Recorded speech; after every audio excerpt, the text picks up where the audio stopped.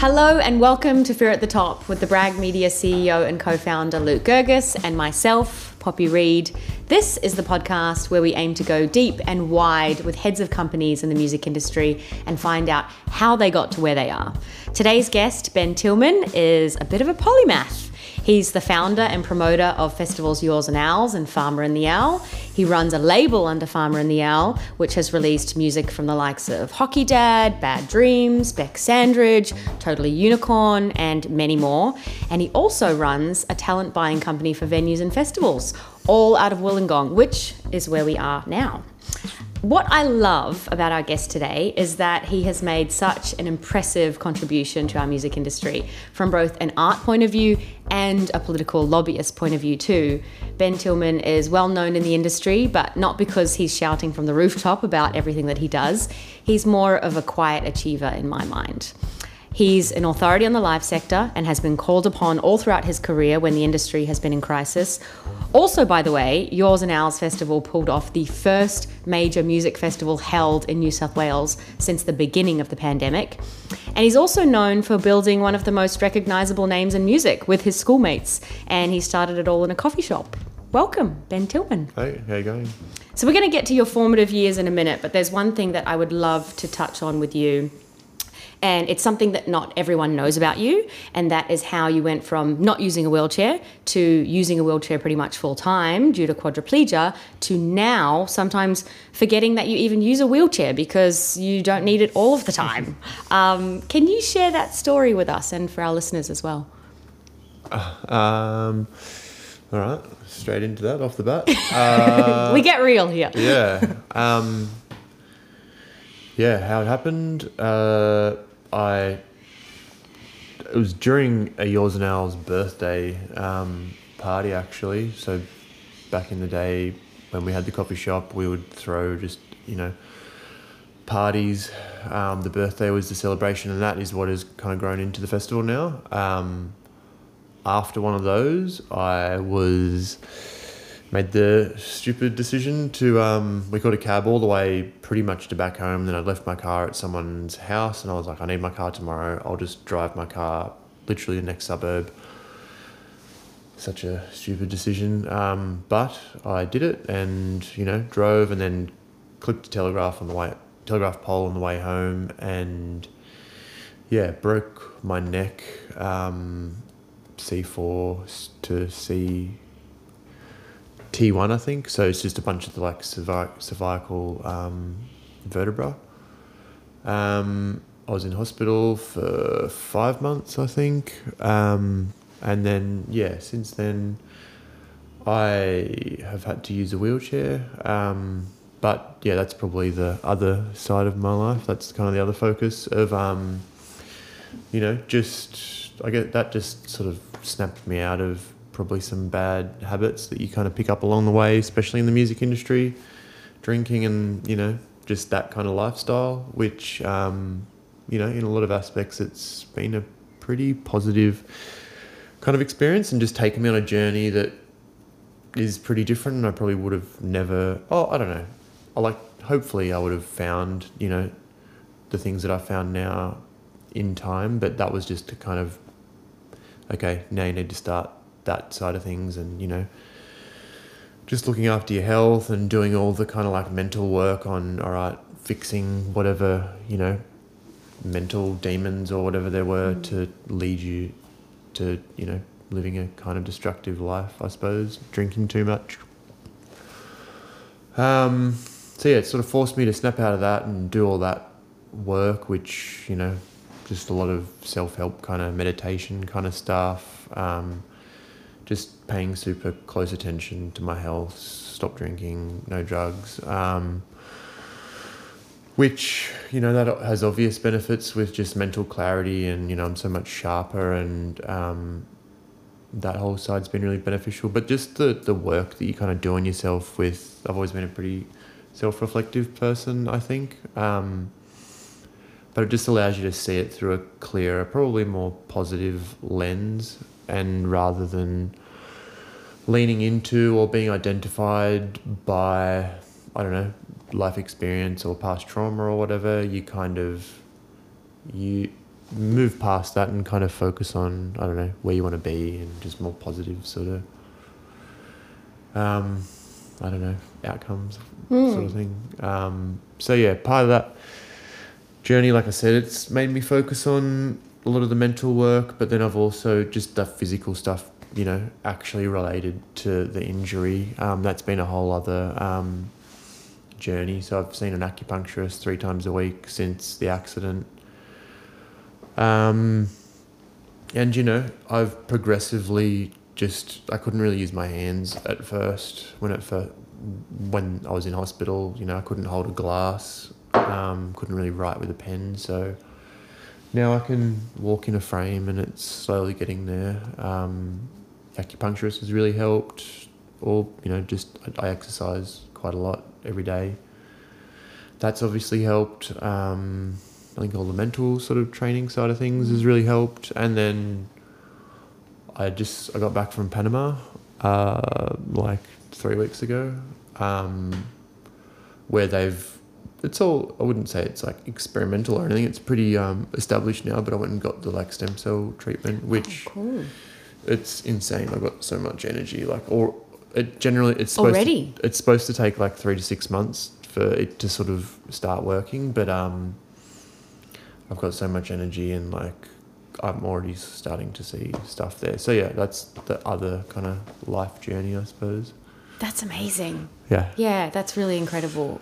And also it's something that you, like I mentioned in the intro, it's something that you just don't shout from the rooftops about, along with a lot of your other successes as well. And I wanted to ask you about that because disability activism is a very powerful thing. And, you know, my understanding is that from a public perception point of view, some disability activists are given the burden of having to educate the general public about how not to intrinsically tie themselves to their disability. You know, yours and ours, as an example, is fully... Sorry, what do you mean by that? I think that a lot of disability activists have to educate the public on how to make sure that we as public don't directly tie them to their disability, that we see them as, you know, fully rounded human beings.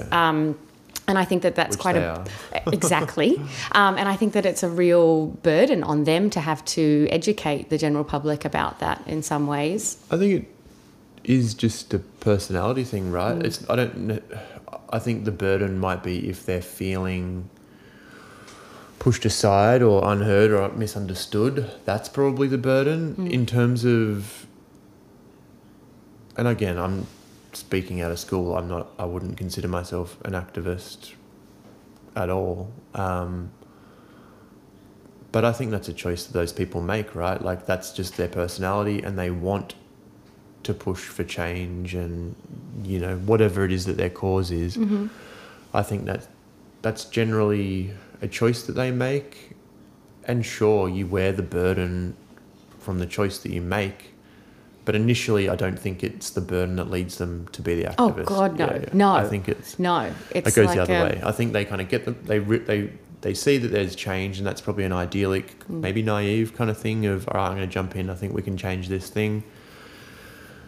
And then as you get into that, you kind of realize, oh, okay, this is actually kind of heavy, and then the responsibility comes once you've kind of established that is what you are or what you're known for.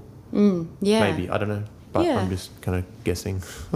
You don't see yourself as a disability activist, like you mentioned before, but, you know, yours and ours is fully wheelchair accessible, but you don't publicise that fact or you don't use it to kind of tap into diversity conversations in media or anything like that. And, you know, my understanding is that you don't see yourself as a poster person for disability activism in any way. And I just wondered why that was, or if that's a conscious decision for you.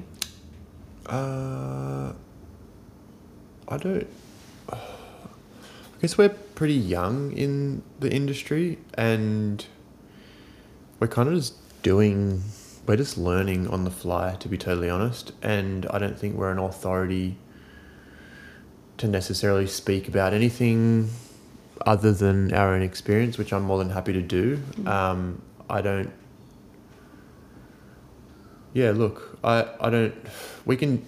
We can definitely improve on all the areas, but we're just doing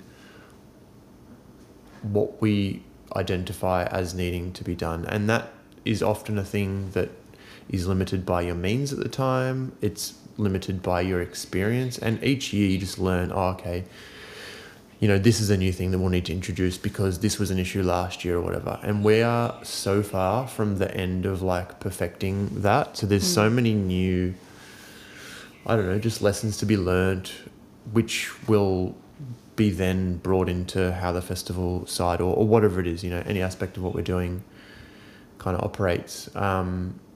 So I don't know, I think it's like if we're asked to talk about a thing, I'm more than happy to share our experience. But I think by kind of going out and saying, we're so great, we're doing this and we're doing that, you're kind of pretending that you're an authority on something, which we're definitely not. Like it's such a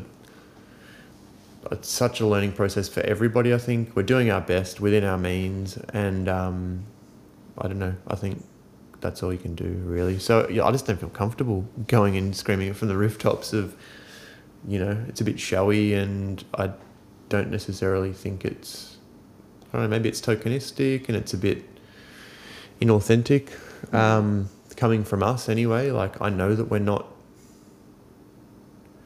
the best at it, so, you know, leave that to the people who are the best.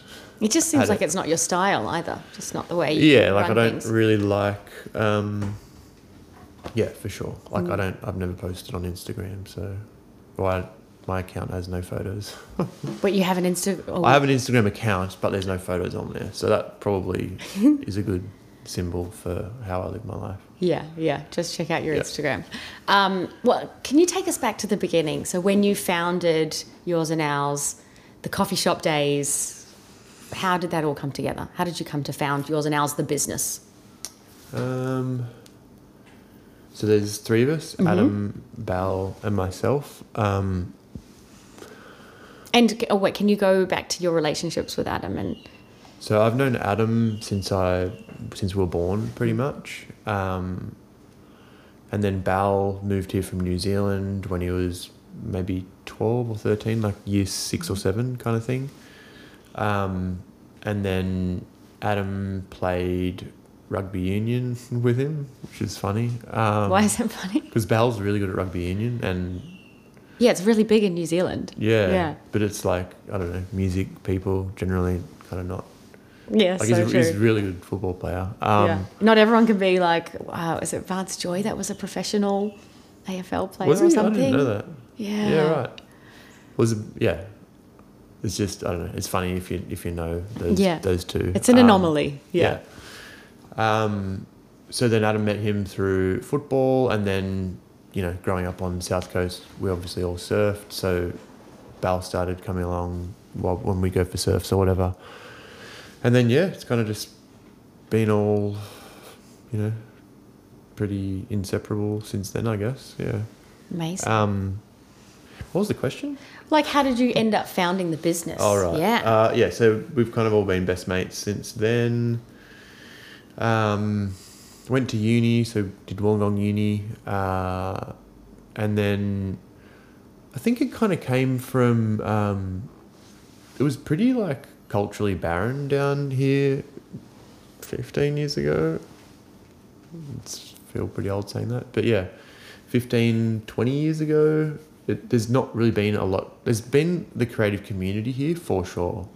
It's a beautiful area. People have moved here because they like it. And typically I think artists and creative people sniff out the good kind of areas earlier than everybody else. And then it just takes time for that kind of, I don't know, community or infrastructure or, you know, just the kind of secondary stuff to those people living here where, all right, now they're comfortable to come out into the community. All right, now they're doing their thing where they might have previously always gone to Sydney or Melbourne or whatever to do their thing, and then they kind of come back here and just hibernate. Now I think that was our drive anyway. We knew there was such a wealth. We would always have to go to Sydney to do the thing we wanted to do because there's nothing down here. And then, I don't know, we were 21 and just naive and kind of stupid. So we're like, all right, let's open a cafe. Adam and Bal had just gotten back from South America, so they'd seen the whole like bodega thing over there and like, all right, let's do a cool little cafe thing, and I was like running kind of club nighty, just shows kind of thing, and they were like, do you want to do this with us? We're going to open a cafe. And I was like, all right, yeah, cool. So we just did it. I think you have to have a bit of that naivety that you talk about in order to start a business. Honestly, like, so that, and again, that was just us learning on the fly and figuring it out on the go. We were terrible at, it was the worst coffee shop. We would often not be open. You know, we'd run out of food. I think our coffee was all right, but we're the worst coffee shop. So you just opened when you wanted to, or when you had enough stock? I don't know. We'd sleep in and forget, or we then got our liquor license, which I think we were the second small bar in Wollongong. So again, that was early days for that, and we're 21, so you just have unlimited alcohol on tap, and that is just dangerous for a 21-year-old. You know, you're in there, you're having fun with your best mates, you're drinking. Again, we're just terrible at business, so everyone would come in, half the bar was drinking for free at the time, and I don't know, it was so much fun, and so much like, I don't know, I feel like that place really kind of incubated a lot of, I'm not saying that we're responsible for it, because we're not, that the internet and all this, you know, just influx of people down here has meant that would have happened already. But we were just right place, right time. We're right in the centre of it. We became this little like hub where, you know, we'd do art exhibitions, we'd throw, it was the tiniest, it was like the size of this room, tiny little 60 cap venue, but we were still getting touring bands coming through, and it just created this place where everyone in that kind of niche felt comfortable, and that kind of incubated, you know, they would go to that place, get inspired, go away, do their own thing, and then it kind of just grew from there. And, you know, now Wollongong's just full of all these little creative kind of collectives and little venues and cool coffee shops and little art galleries, and yeah, I don't know. That was definitely a tangent. I don't know where. No, it was good. That's interesting. And then tell me about the very first Yours and Ours festival. You know, they do say that the first event is also where you work out all of your teething issues. You know, sometimes everything that could go wrong could possibly go wrong. What do you remember about that first ever festival? So, like I mentioned before, the festival was kind of born out of Yours and Ours' birthday. That's initially what it was. So I think our third birthday was kind of this like multi-venue thing in town. That's the one that I had the car accident at. And then I don't think we did anything for fourth. And then we shut down the coffee shop. That turned into Rad Bar, which again took on a life of its own and just continued to foster that kind of community. And it was maybe our fifth birthday that became like, all right, we, you know, Adam, Bell and I sort of got back together and we're like, hey, let's do something. And that's when we did the first kind of outdoor festival, greenfield site type thing. And yeah, it was an absolute shambles. We had no idea what we were doing. I think tickets were $30 or something. So all the infrastructure was just so dodgy. Like probably half the people had just jumped the fence to get in. The stage was like this thing that we just, it was so dumb. We got this stage like fabricated from like a steel worker guy, I don't know, whatever they're called. He like welded up this stage, and there would be photos. Had he done stages before, or was this a first? Our like production guy, who was also just as like DIY and like not dodgy, but like it wasn't a professional sort of outfit by any means. He kind of like helped us get the design to like tell the metal maker guy to build the stage, and then yeah, like it looked cool. It was this arched kind of thing, and you know, no one fell off it or it didn't break, so it served the purpose. That's a plus. But yeah, it was crazy for sure. But are you glad that you made all, like, when you look back on it, you're like, I'm so glad that it was quite ruckus because, Yeah, I mean, when you said that how people else do you jump... learn? Like, Totally. and look, that's something that will probably never happen again, just because all the rules and restrictions and regulations and everybody's eyes are on music festivals and blah blah blah.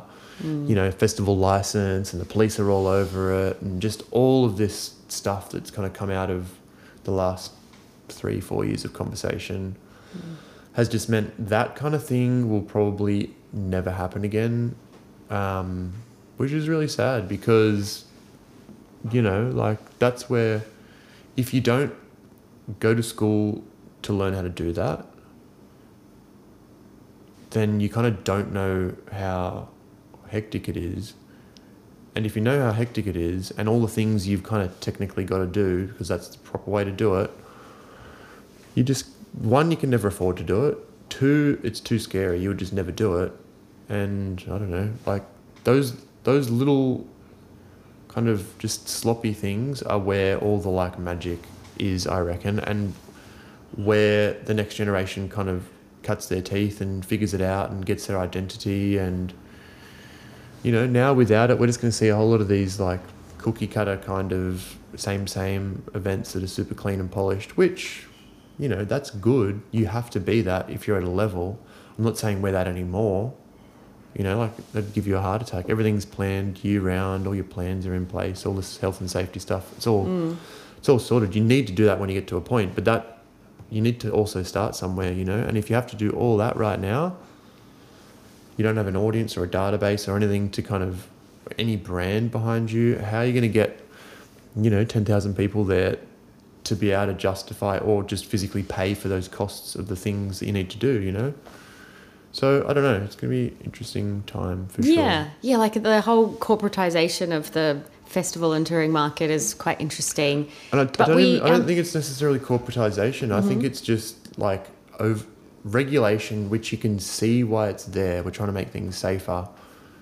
But just this kind of secondary side effect is meaning that all these small ones have no breathing room to actually exist. So, you know, we're going to miss out on this generation of just kind of new, exciting things where people are forging their ideas and they're kind of coming from a place of naivety or just pure creativity of like, hey, let's do this thing that I actually care about and I'm passionate about, and it's filling a spot that's personal to do with just my circumstance. Whereas, you know, as you go down the line, all these other kind of things come into play where it's like, okay, have we ticked all these boxes? Have we made sure that, you know, the council, the cops and all these people are satisfied? And that kind of just like, you know, narrows it in, just sort of chips away at the like unbridled rawness of a thing.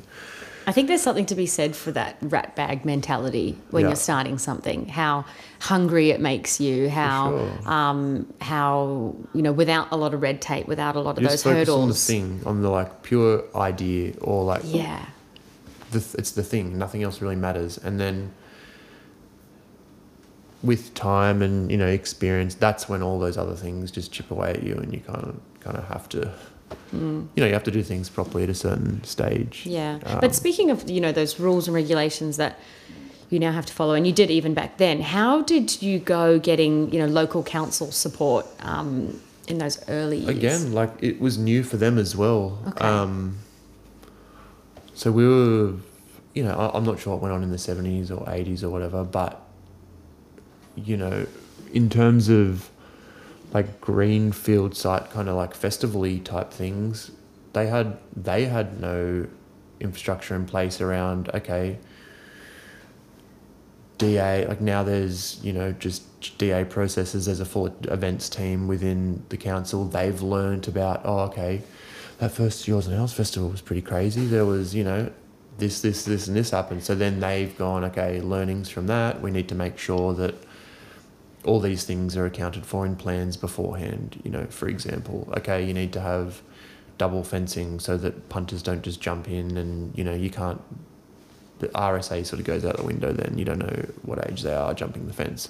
So what you're saying is that Yours and Ours help the local council level 100%. up. Like That's cool. Honestly, we've done that. That's basically our MO with the council like it or hate it. It is what it has been. We've just been their crash test dummy to figure out the small bar thing,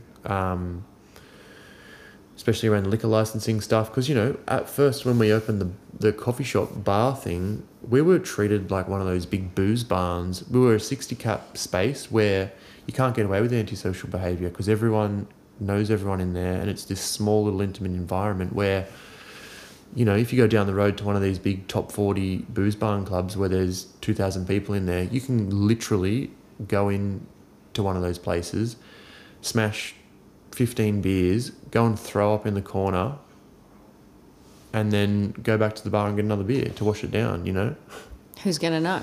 No one knows. You can't get away with that. So when we first started the coffee shop, we would have, what are those cops called? The ones with like the full riot gear. We would have the cops with dogs, like 5 of them, just walk in, staunch the whole.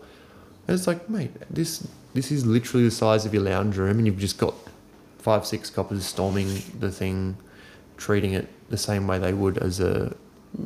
Did you big feel booze bar, targeted by that? For sure, it was the first one, and they were because we were a liquored premises. They were approaching that the same. Okay, we know that this is filled with antisocial behaviour. We know that there's, Wollongong was a pretty violent town, like nightlife wise, back in the day anyway. Drinking equals violence equals antisocial, but then it's like, hang on, no, we're doing something different here. This is actually encouraging social drinking and behaviours around going out, which. Again, we're the crash test dummy for that. We copped like 20 grand in fines for various breaches. Like there was a night where we were selling band merch on the front street because we couldn't fit anyone else more in the venue, and we got like a $3,000 fine because someone was selling something which on the street which was owned by council, which meant it was technically not a part of our business DA, So just so many stupid things like that. Yeah. We also had police come in at like 12:01 or something, plain clothes, and he was asking us for a drink, and we're like, no, sorry, we're closed. And then he kind of kept going, and we're like, all right, look, we're just cleaning up. If you don't mind, we'll give you a drink. We're just going to be cleaning up those. It was a trap. It was a trap, and they got us. God, that's targeted. Yeah. Look, at the start it was, and then they eventually got it. And I think it was when they realised, okay, we're just good people trying to do a thing which actually isn't hurting anybody. And there was this funny night where Adam Ball and I were all working, and we had all the music gear still set up, and we were just jamming in the room, and it was real late, like 3 a.m. or something, drinking and carrying on, and we hadn't locked the front door, and the cops like burst in, and they were like, what's going on in here, boys? And we're like, smoking cigarettes inside and stuff. They're like, technically you've got an open glass there and blah blah blah. And then we'd had a few drinks in us, so we were just like, hang on, this is unfair, we're not doing anything wrong here, and just kind of like wore the heart on the sleeve kind of thing. And I think after that they kind of like that was the head of licensing as well. And I think after that they kind of just started to understand, and then over the next 2 or 3 years or whatever, Wollongong had like 60 small bars, 70 small bars, and that has fully changed the culture of Wollongong now. There's hardly any violence. You can walk through the mall, which kind of splits east and west end of Wollongong CBD. You couldn't really walk through there before. Every single time you'd get hit up by someone for, g'day mate, you want to smoke? And now it's like, it feels so safe. So, I don't know. That's amazing. Again, can't remember what the question was, but that was... No, well, I was asking about, the council relationship, but that's we've been a crash test dummy for everything throughout our whole career, and similarly with the festival thing. We did kind of the first one, and they built their plans around that, and, it's developed to the point now where they've got a full team in there kind of responsible for it, and And I want to chat to you about some COVID-related stuff because, Yours and Ours was the first major festival in New South Wales to go ahead. Huge, amazing. Yeah. But what additional costs did you incur because of the pandemic? I think we worked out that it was about somewhere between $1 million and 1.2 million on top of what a normal event would have been. That's a lot. Which basically meant that a sellout event, like we broke even, we didn't lose money on it, but we broke even. That's not the plan though. It's not- Now it's not in the this plan. in this era of yours and Well, ours, the plan you isn't know, to break even. The event itself breaks even, but you've got your annual costs, and with everything else being shut down, no one's here to complain about COVID. Like literally everyone in the world has had a tough time in COVID. So it's not whatever. I don't really care about that. I feel proud that we got that thing done, and I think we just sort of stubbornly at the start. Well, I think at the start, for one, everyone thought it was only going to last 3 months, 6 months, maybe. So we're like, all right, yeah, it's fine. We'll get the thing on sale anyway. It'll be fine. And it should be done by the time the event rolls around. And then as it got closer, we kind of became aware that, okay, it's probably not going to be over. We'll just figure it out. And then we were paying super close attention to just like public sentiment and what it was looking like to do, and, doing your best to predict, okay, if we move it to here, we should be able to get through. And we moved it from October, which is the normal time, to January, thinking it'd be fine, and it was looking good. And then there was that Northern Suburbs breakout, which is also when Blues Fest got cancelled the day of before. Bump In, fucking nightmare. So then we moved to April, which we luckily were sweet with. But yeah, I guess it wasn't just as simple as kind of passively going, I think this time will be fine. We were kind of actively involved in problem solving the issues, and kind of just treating it it was weird, sort of treating the government guidelines as like a school syllabus sort of, in a way. And I wish I did that in high school, but they kind of set the rules out for what is legal and what is not. So you kind of exist within this framework, and you kind of realize a lot of the things you can do are in what is in between the lines that they write. So it's kind of around, if they haven't addressed the thing, it means you can do it, as opposed to explicitly saying you can do this thing. So that would have been really confusing. It's like so a riddle hard. you have to solve every time they announce a new mandate. It was crazy, and especially because, back then, a year ago or whatever, the whole process was getting an exemption from the public health order, which would mean you could run your event, because no event would be able to operate within the public health orders of those times. So then, we engaged epidemiologists, we had high-level risk management consultants. I can't even remember what it was, but basically we had a 600 or 700 page COVID document. That was the thing that kind of got us through to being able to actually run the event.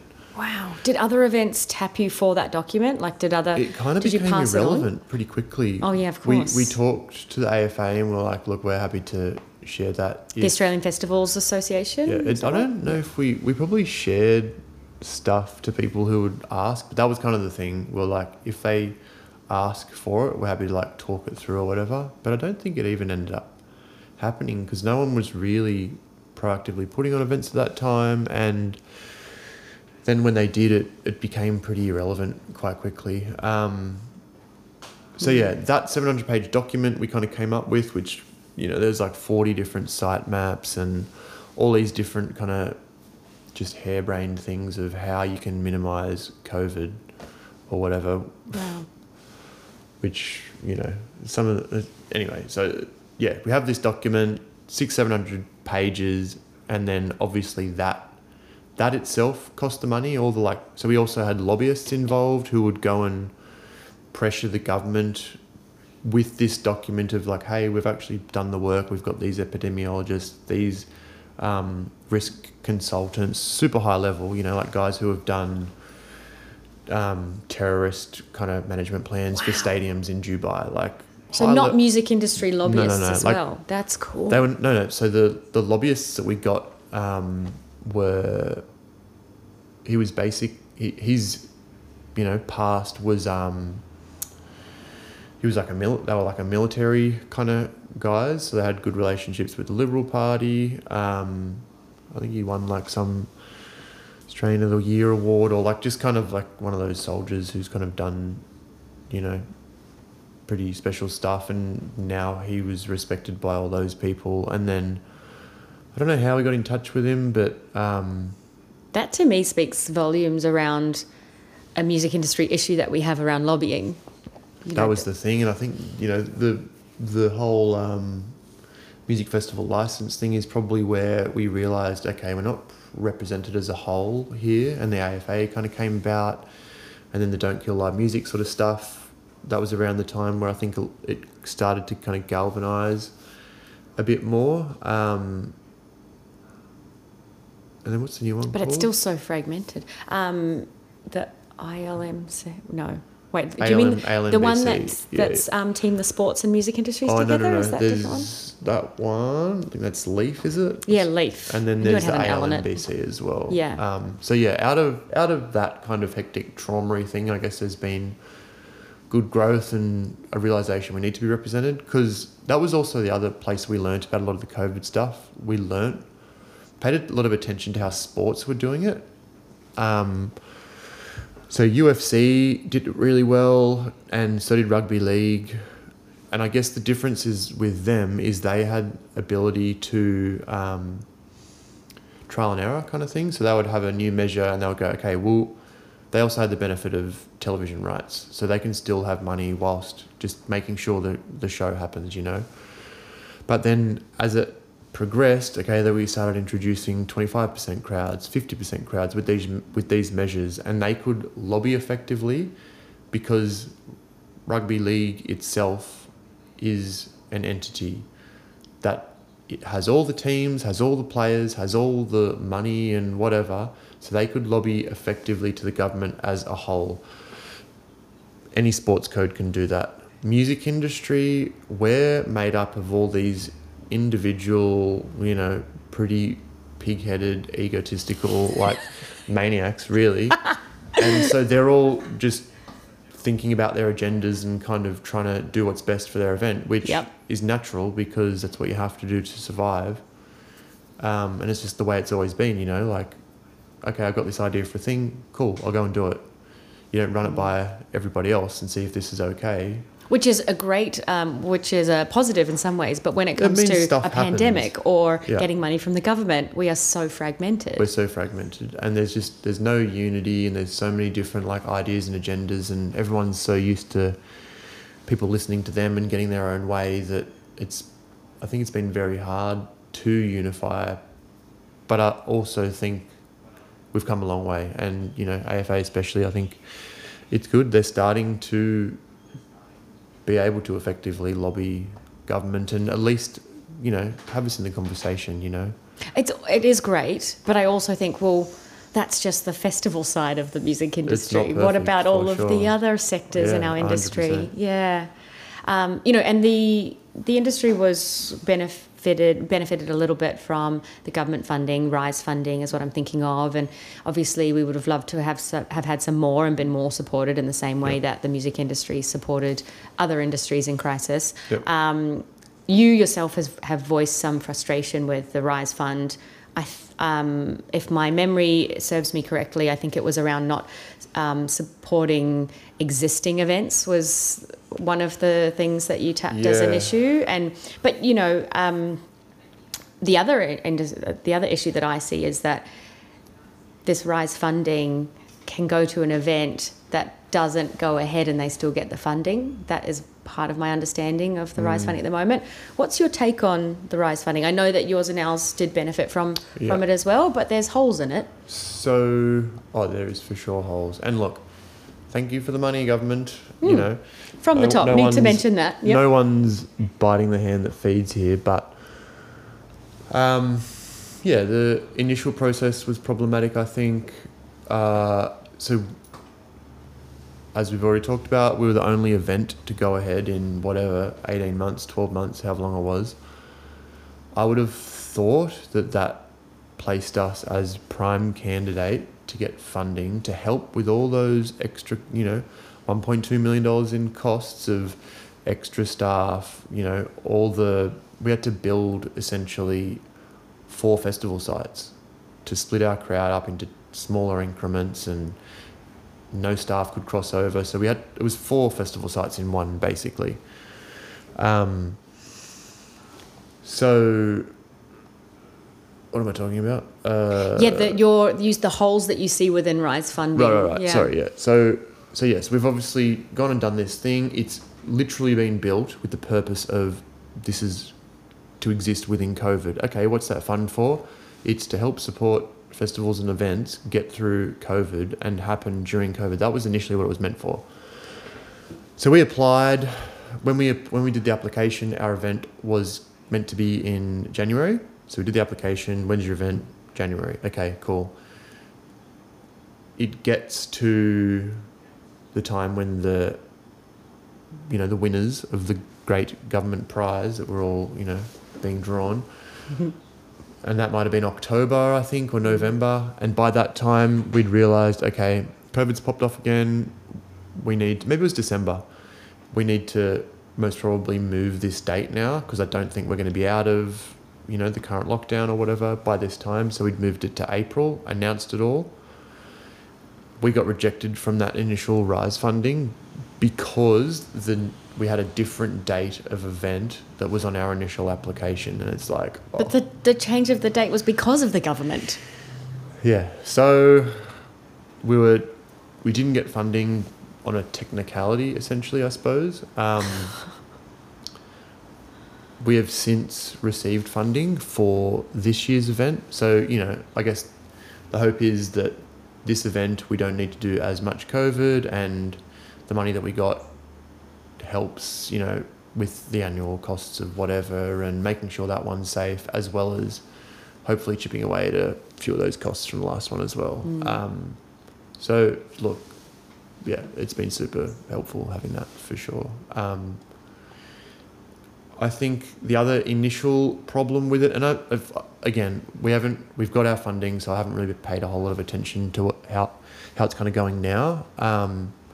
But initially it did feel like they were really trying to encourage new events, and all that meant is all these existing festival companies or whatever who, you know, they should just be funded. Give Splendour in the Grass the money, give Groove in the Moo the money, give Falls the money, You know they're good for it. You know they're profitable. Give these events that have been a mainstay the money. Like, that's the industry. That is literally the industry. Don't force us to come up with some bullshit idea where it's like, oh, hey, now we're doing, what's a name, Gary? Just think of a name, whatever, and we'll just throw a few bands in a thing to try and get this money. And that's what happened. Those events have no culture behind them, no, like, history. So, you know, I'd love to see the numbers on how many of those, 1, went ahead, 2, how many of those were actually successful, and 3, how many of those things are going to stay? Probably none. Just give it to probably new events who are trying to get selling up and give it a real go. You know, give them the money so that these little creative things with a pure idea can get off the ground and get past all that red tape because they have some money to do it now.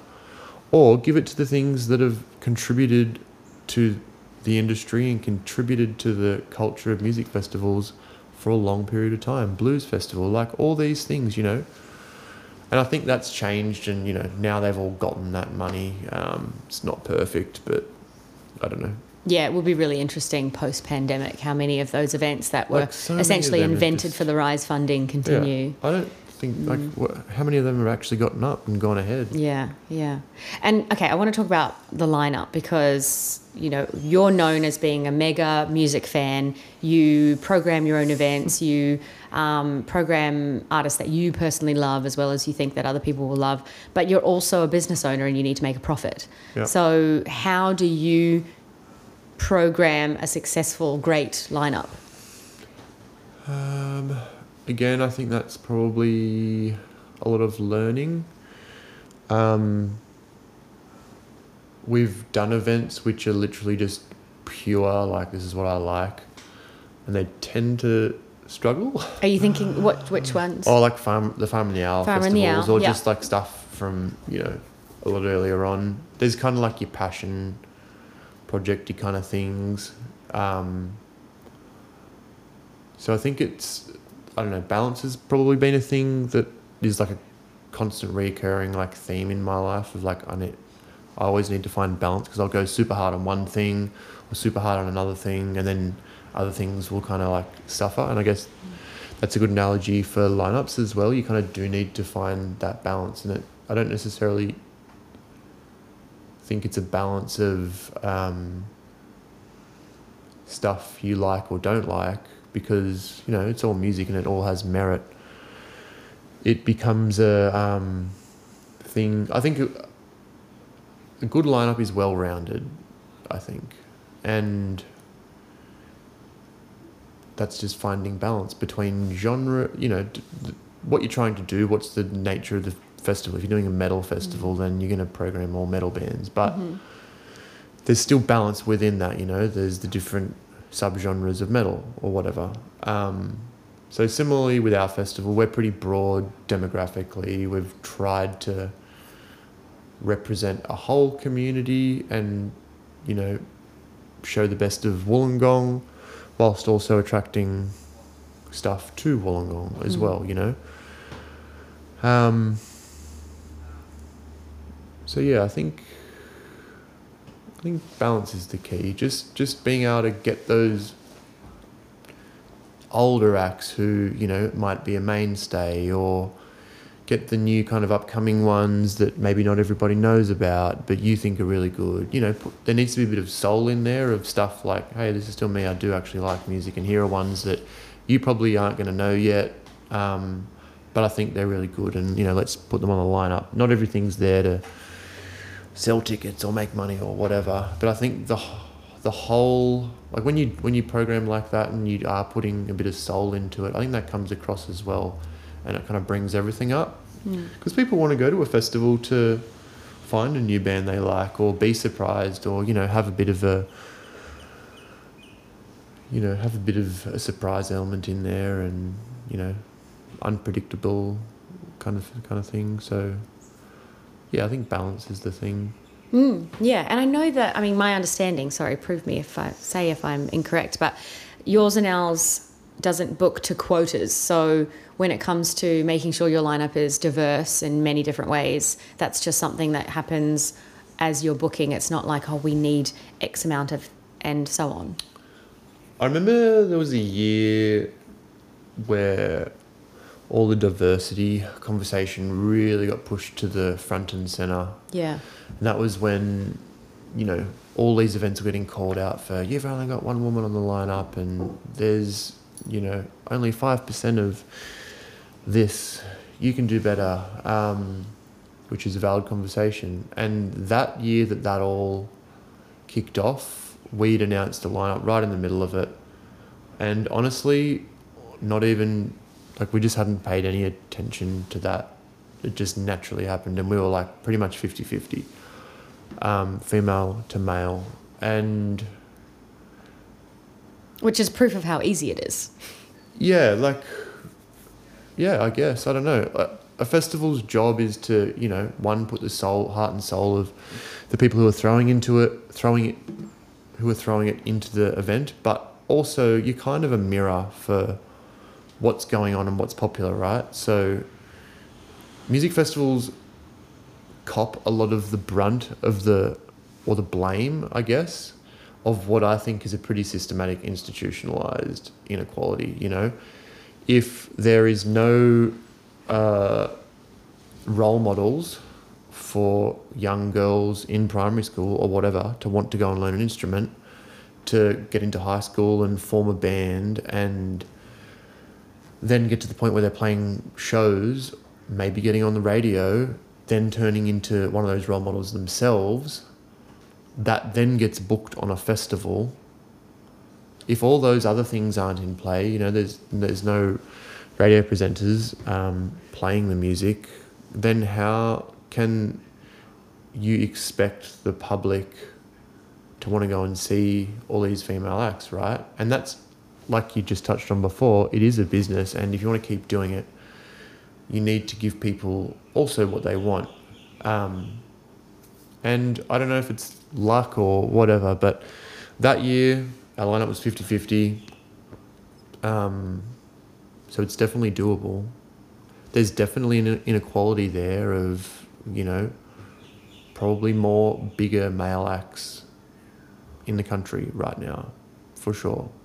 I think, I don't know, you'd probably know that better than me, but I think Hottest 100, that's a pretty good example as well. There's probably more male acts represented in that, and I don't think that's a function of festivals not programming equally. I think it's a function of everybody systematically not doing that throughout the last 50 years or whatever, you know.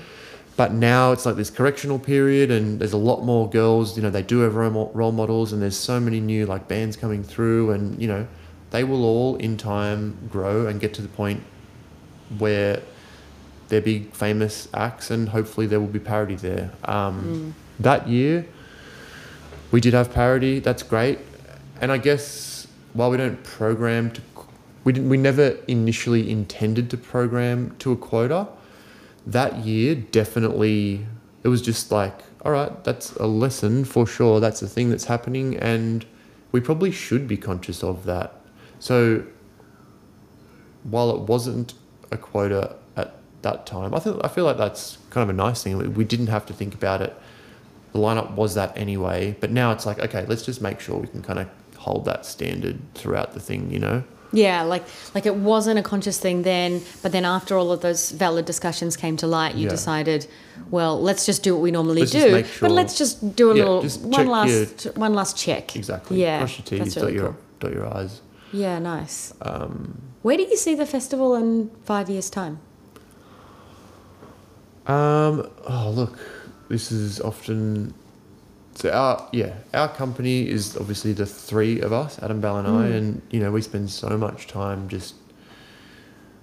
which we're trying to spend less time in kind of existential, what are we doing with our lives? What's this going to be? How do we want to be living? But I think we've kind of settled on, we've done so many things, and, you know, a good analogy again is back in the day, at the cafe, when it used to be a cafe, we would change the menu every like 2 or 3 weeks, and we never gave anybody a chance to like fall in love with those individual menu items and start coming there because they knew we had that. It would be different every time, so then we had no consistency and we couldn't like build on a good thing. So I think what we've all realised is like, let's just cut out a lot of the noise, and I think we've done a lot of that experimenting and what works, what doesn't work. So I think it's just about putting all that together and just growing the festival to being one of those, like, we'd love it to be an internationally recognised, like, one of the best festivals in the country, you know? That's the goal. I know that you studied psychology at university, and I wonder if that has helped you in other areas of business, you know, navigating different personalities, if there's ever a crisis. You know, you strike me as someone who would be, if there was a crisis, I would probably want you on my team. You're quite calm and level-headed. Yeah. Yeah, I think it's definitely been helpful for sure. I didn't finish my degree. I literally, it was so dumb. I had my last session exams to do, and then... You were so close. I was so close. And then, I don't know, just a bunch of stuff kind of happened, and then I'd started throwing like these party things, and I was like, this is what I want to do. Well, they're very different careers, so that makes sense. Super different careers, and I was just like, this is what I want to do, this is more fun, and I just lent into that, and yeah, it's been downhill ever since. But I think there's definitely been a lot of, and I don't know if it's hard to know, to put down, okay, what's just my personality or whatever, or what is this thing that I've learned. I think I value it anyway, and I think that's maybe the thing that's come out of it. Like, I value, I don't know, the way people think or feel about a thing a lot. So I think about it a lot, and maybe that's where the benefits come. And I'm sure there's been lots of like skills and tricks and things that kind of subconsciously have crept in and just means you can handle conflict well or whatever. I don't know. Yeah, for sure. Cool. So for those listening, and if the video actually goes ahead, this is a bit different. I've been very silent through this whole podcast. I've been very away from the microphone because this is the first time we've done Fear at the Top away from the studio, and we had some technical difficulties. So Poppy and I are sharing one mic. Yay! So that's meant I've been very quiet and we're segmenting it sort of like the questions back and forth. I'd love to hear about like your kind of what the team that runs the whole company is. Like, what's that org chart look like? And then what is your management style in terms of dealing with that team? God, I don't know. How many staff do you have full-time? Across all the things? Yeah. Including like owners or just staff? Somewhere between probably 15 and 20. Okay. Yeah. And so how many of them report to you directly? Maybe like 6 or 7. And how would you describe your management style to those 7 people? It depends how busy I am, I think. I would love to give everybody... I don't know what my management style is. I don't know. So you've got the... actually, you know what? I usually use a Steve Jobs sort of analogy, but I'm going to use a music management analogy. You've got someone like... and forget all of the drama that's happened, but a management style like Dennis Hanlon, who literally controlled every little thing and wanted to be their fingerprints on every little thing, and all the staff basically were there to fulfill Dennis's vision. And then you've got the other complete opposite end of that spectrum. And I would say like Steve Jobs, like in the tech world, probably had that same sort of, personality type. But then you've got the other side of the spectrum where the manager is almost like an enabler and lets the people go autonomously, and the staff live or die on their results. If they're great, For sure. they're promoted and raised. They give you raises. If they're not good, they're let go. But they're there on their own. And I would say George Ash at Universal has probably more that style. So, and then there's obviously a big sort of like middle ground as well. Sure. But I would say they're kind of the two extremes. I think at the start, and if like there's a period of training, right? And I think it's very easy. While music industry is not rocket science, it's all about nuance and relationship, I reckon. It's very easy to go, you book a band, that's super easy. Just ring the guy, ask him how much, and then you pay him, and the job's done. You could say that about every single role in the music industry. But it's super nuanced, I reckon, and just the way that you speak to people and the way that you communicate and the relationships that you have that's where you live or die, I reckon. So I think I try to spend a lot of time at the start, and that this probably goes on throughout, if they'll need to touch up here or there, if I see something that's standing out that, hey, I don't think that's working. It's not necessarily about, fulfill my vision. It's more about how are you actually operating? Like, what's the culture of this place? And that's probably the thing that I'm try to be pretty firm on. Like, let's get the culture good. And how do you define your culture? The training will come, and you'll just learn that through experience. And once they're at a point, I like to be pretty hands off. But yeah, the culture is super important. I think, what's the culture? I think like just that whole be humble, be good at your job, focus on it's the thing that's important. It's not you. It's not you. It's not your egotistical view of, the thing that I hate is if something wrong will happen and it might have been because someone else did it or whatever. Oh, that wasn't me. It's like, I don't care if it wasn't you. The thing is broken, and we're supposed to all be collectively working towards a thing, which we've had to have because we're from Wollongong and there was nothing here before. So we had to just build everything collectively, So I'd say that whole teamwork kind of selflessness thing is pretty important. And then, yeah, I'd say just being diligent and proactive and actually caring about your job. That's probably the other thing. If just trying to foster that, like, okay, hey, we're here because we want to be here. It's a lifestyle choice as well as a career. So, if you're purely driven by this or that and it doesn't necessarily align, I don't know, maybe go get a job at a bank or whatever. How do you go exiting staff that don't align with your culture or are underperforming? How do we fire people? How do you fire people? Luckily, we haven't really had to fire anyone. There's definitely been conversations around, people wanting certain things, and then there's literally a sit down where they might say, I want this, this, this, and this. You're like, well, that's not going to work, unfortunately. And then it'll generally be a decision that they make. So you've never had that situation where the staff members just hung around and you've gone, okay. So that must mean your hiring process. Most people stay here. Yeah. We don't have very high turnover. Yeah, that's incredible. Yeah. So that must mean so what's your hiring process like then? If you've got that much success over this long period of time, your hiring process must be really great. I don't know. Initially it was probably like when we first started, it was a pretty small community down here, so it was probably just like a function of, are you here? Are you keen? All right, cool. That's enough. Now it's probably a bit more, we've learnt and whatever. So it's probably just,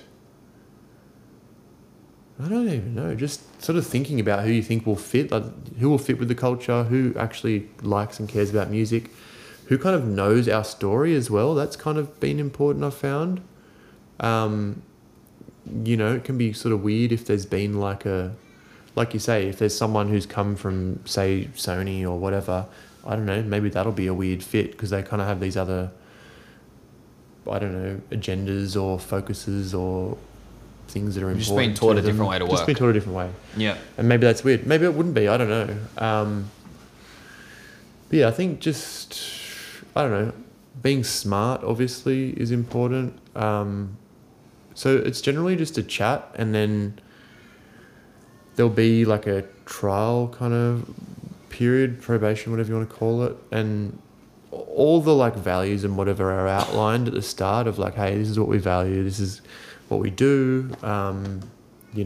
We'd love you all to grow. Like, we're still growing as well, so we can kind of like, they can all kind of be part of the story.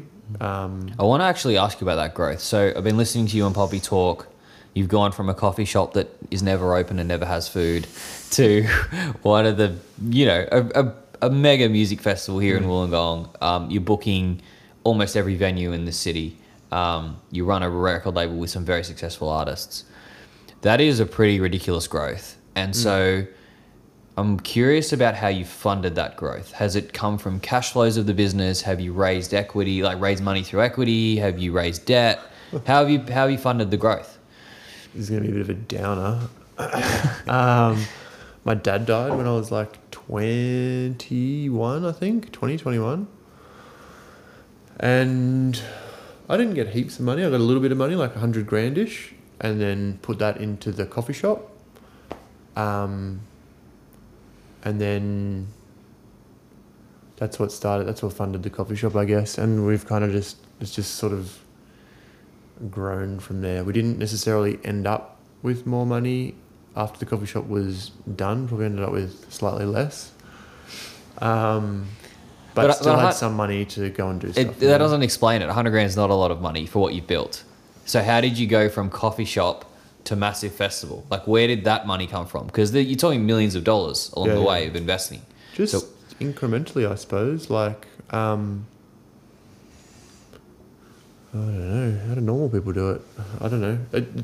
So you've done it from cash flows, it sounds like. Just as things have grown, you've just reinvested along the way. Have you ever got ahead of your skis and thought, oh shit, we're in trouble here?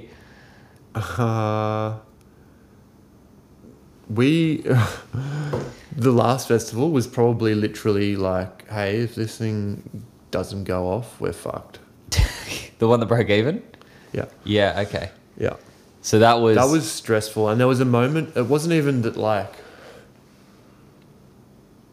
I think, look, COVID has just ground people down so low that I think you're willing to just accept anything at that point. And I think we all, look, we're confident in our plans, we're confident in our ability to execute it or whatever, but ultimately there are certain things that are totally out of your control, and that's just act of God, or despite people trying to say that COVID is no longer legally act of God and you can't insure against it, that's what it is, and we had to resign at a certain point to like, hey, we're doing this, we're pushing ahead. I'll go into actually why I got to that. So with the public health order thing and the inability to get an exemption, you couldn't get an exemption from a public health order until that health order was in place.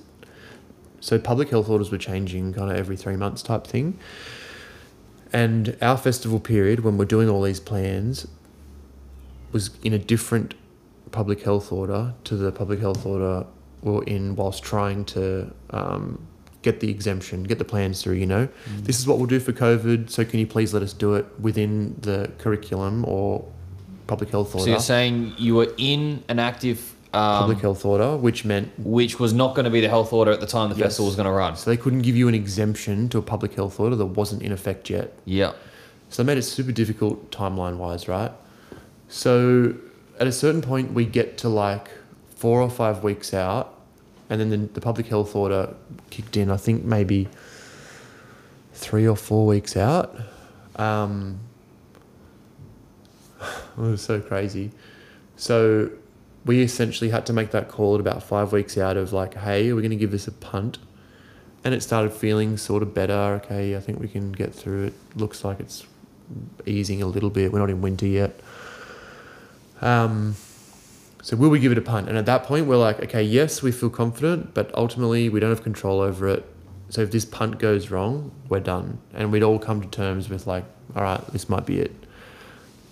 And it was a full-on gamble because the other gamble was still pretty bad. So it's like, okay, we're going to go for like worst case or like still pretty bad with no chance of like anything good happening, So we took the punt, and then we didn't get a formal approval to go ahead with like a signed.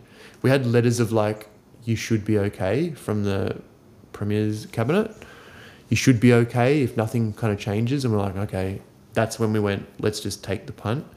But we didn't get a signed approval to run the event from local and state level and all the stakeholders until like week of the event. Oh my God. So, so you said you were resigned to that. Were you emotionally, like, I think intellectually you might have resigned to that. How were you emotionally? Were you sleeping? Or was it I can't I don't know, yeah. Anyone who saw me that festival weekend, like that was the hardest weekend of my life. Like just all the stuff that happened on site as well to manage all those stakeholders and the COVID promises you kind of make, and then balancing that against like an overall actual risk safety thing of knowing how people move and all this kind of thing. Yeah, I wasn't sleeping. The 3 kind of days leading up to the event, my routine was I'd wake up, I'd probably get like 3 hours sleep or something, wake up, throw up, and then just get into my day. Crazy. Well, yeah. I'm sure Wollongong and the whole music industry is actually so grateful that you took that punt. Yeah. Like, we're all better off for it. So it's very inspiring that you've done it. I've got one last question. You run three facets of your business. You program music venues all around Wollongong. You program music festivals as well. You run a music festival and you're a promoter for a music festival, and you have a record label. What if I was looking at the revenue split between all of those? What percentage is the programming? What percentage of your revenue comes from the label? What percentage of your revenue comes from the festival? Festival would be the most, for sure. Label would be the least. Yeah. By pretty significant amounts. Yeah. Yeah. So why do you do the label? Because it's fun and I care about it. And the label, when it started, it came from a similar place, really. There's so many good bands here who were just kind of doing that local circuit, and then they'd give up after a year or whatever because it wouldn't go anywhere. So we're just like, all right, there's heaps of good bands here. Let's just try to get them out and get it. Because there was also no, going back to the whole role model type thing, there was sort of no bands coming out of Wollongong since, Tumbleweed or whatever, which is like 90s.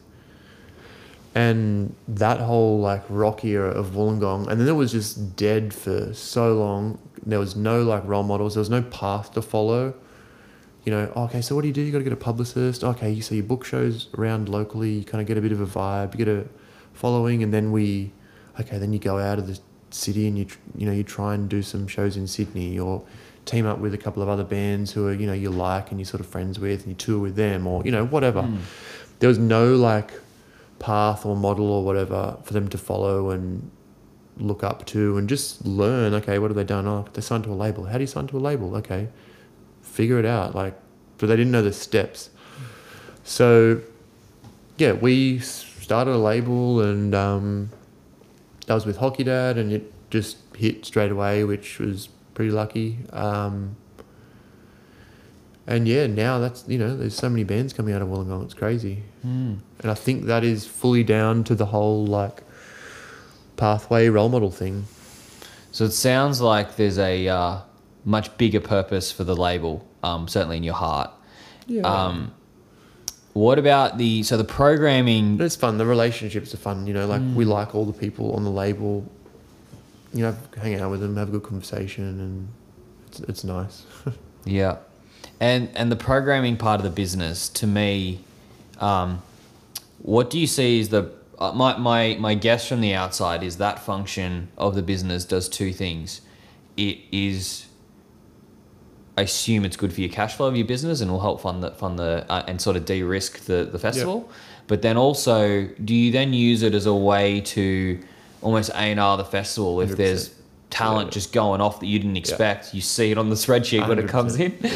Yeah. Well, that show sold out. Cool. They're going to be, for sure. I remember someone said to me, can't remember who, but their analogy, like booking is like boxing, and I think booking the venues is the like sparring and kind of keeping fit, and you kind of knowing who's coming through, and you're seeing the like patterns or whatever of not just band to band as well, like genre to genre. You're kind of like, all right, that thing's starting to happen.